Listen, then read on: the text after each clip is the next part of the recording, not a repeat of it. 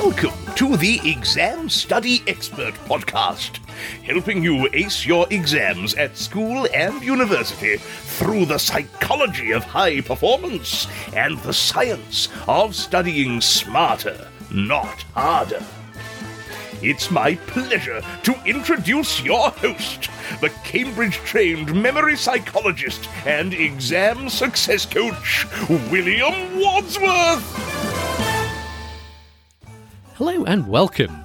Today I wanted to share a new habit I've been adopting this year, a little mindset or productivity trick that's been making a big difference in my life. I wanted to talk to you about it, and I think it might be helpful to you too. It's a simple daily 5-minute journaling / planning exercise that I do now as part of my morning routine. And I've really been finding it helps me make much better decisions, focus on the things that matter, and make faster progress towards my big goals.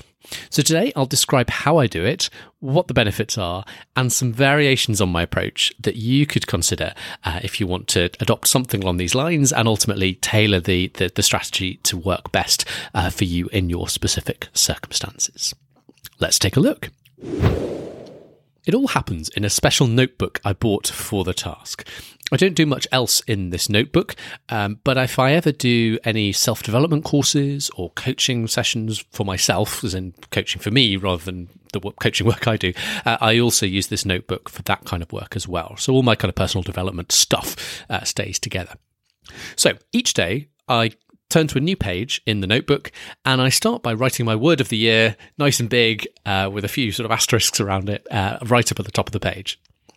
Next, I write down something I'm proud of or grateful for from the past few days.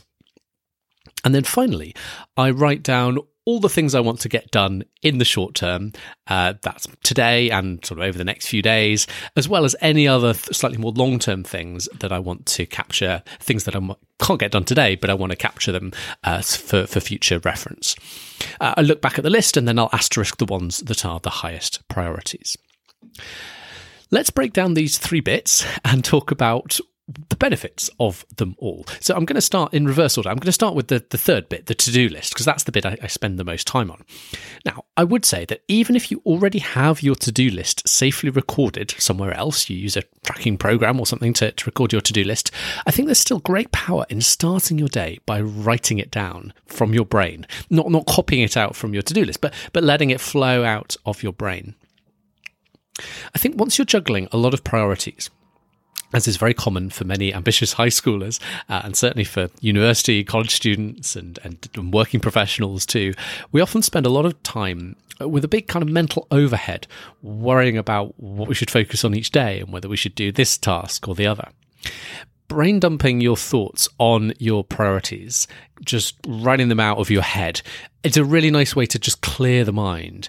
It's not about coming up with it's not about like having the list and kind of creating the list for you to work from so much as it is about kind of clearing the mind. It's got to be a fresh brain dump from your day at the start of the day to do that. And having done that exercise, it's much easier then to move through your day with clarity and purpose and not worry about whether you've prioritized the right stuff.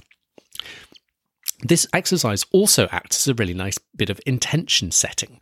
So setting out your intentions for what you want to achieve that day, and thereby reinforcing your motivations to get things done, to get the right things done that particular day.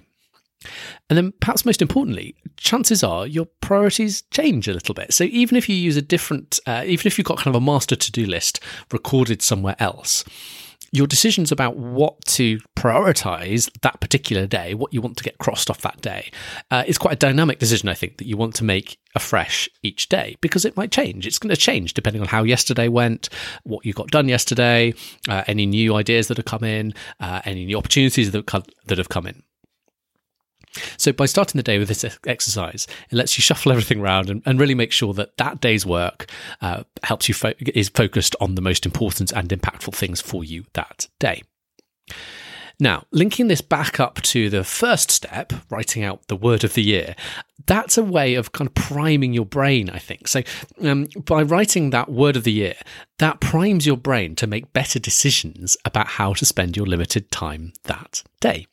Let me just unpack this a little bit. So I talked about the word or theme of the year concept quite recently, back in episode 133. But in a nutshell, this one is about finding a word or theme that captures your overriding intentions for what you kind of want to achieve more of that year.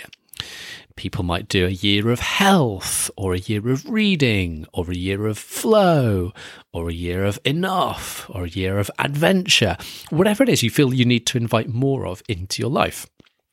Again, check out episode 133 for more on this general principle. And do note that you don't need to wait till the new year to start this useful habit. Life is too short to tell yourself you'll be better a few months away. So even if it's November when you listen to this, it might be worth setting a word for the remainder of that year and then crack on with it if the concept sounds like it could be useful to you. Now, a big part of the way this kind of general theme of the year idea works is that it kind of acts as a bit of a guide on your shoulder at the decision points, the big or small decision points, guiding you to act consistently with your theme. So if you're waiting in line at a coffee shop and you remember that you are in your year of reading, you whip out your phone and instead of social media, you flip into the ebooks app and read something to feed your brain. Now, one of the biggest leverage points you have throughout your year is that daily habit when you are drawing up your to-do list, deciding how you will spend the majority of your day. Or if most of your day is spoken for through either a day job or your classes, then it might be, deciding how you spend your evenings or your kind of precious time in the evening when you get to decide what to work on. So by priming your brain before writing your to-do list, you're more likely to make better decisions about how to spend your time that day or that evening that is in keeping with your broad ambition for that year. Let me give you a couple of examples to bring this idea to life. So, for me personally, my theme of the year this year is all about trying to do more to get my message out there in the world and help reach and help more people. And through the exercise I've been describing in this episode, I find I've been consistently braver and bolder in the tasks I choose to work on each day, and acting more in line with that kind of overall ambition to just get out there a little bit more. So, for example, I've done a lot more work this year than for a very long time, for many years, to kind of reach out to other podcasts in education or parenting niches where I might be a good and valuable guest to have on someone else's show. And that is a way of helping more people discover the Exam Study Expert podcast. On which note, a little side note, if you yourself run an established podcast or know someone who does and wants to have me on, shoot me an email and let's talk, or drop an email to the host of that show if you know them and be kind enough to recommend me. If you want to email me about the opportunity, the address is william@examstudyexpert.com.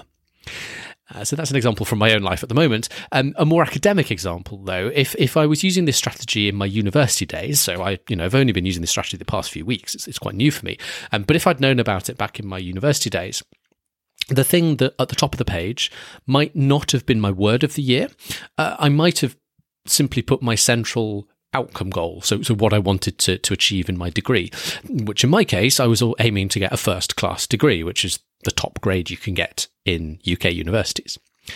So that would have meant that my to-do list each and every day would then be that much more focused on achieving that goal of a first-class degree. So maybe it would motivate me to more consistently do my pre-reading ahead of a class, or go the extra mile on an assignment, or do a bit of start getting a bit of exam prep in early and consistently.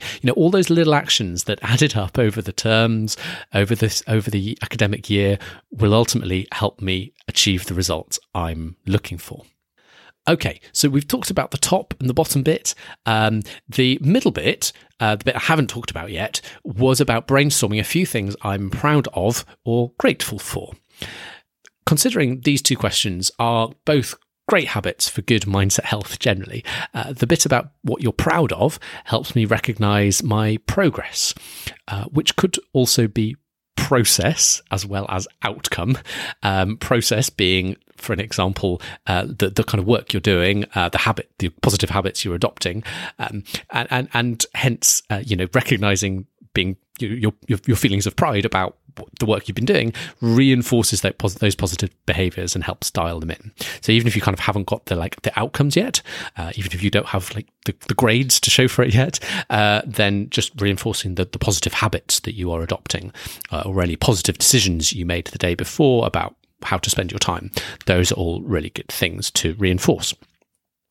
The bit about being grateful for what you're grateful for, that's just a classic mindset trick to help put you in a better state of mind.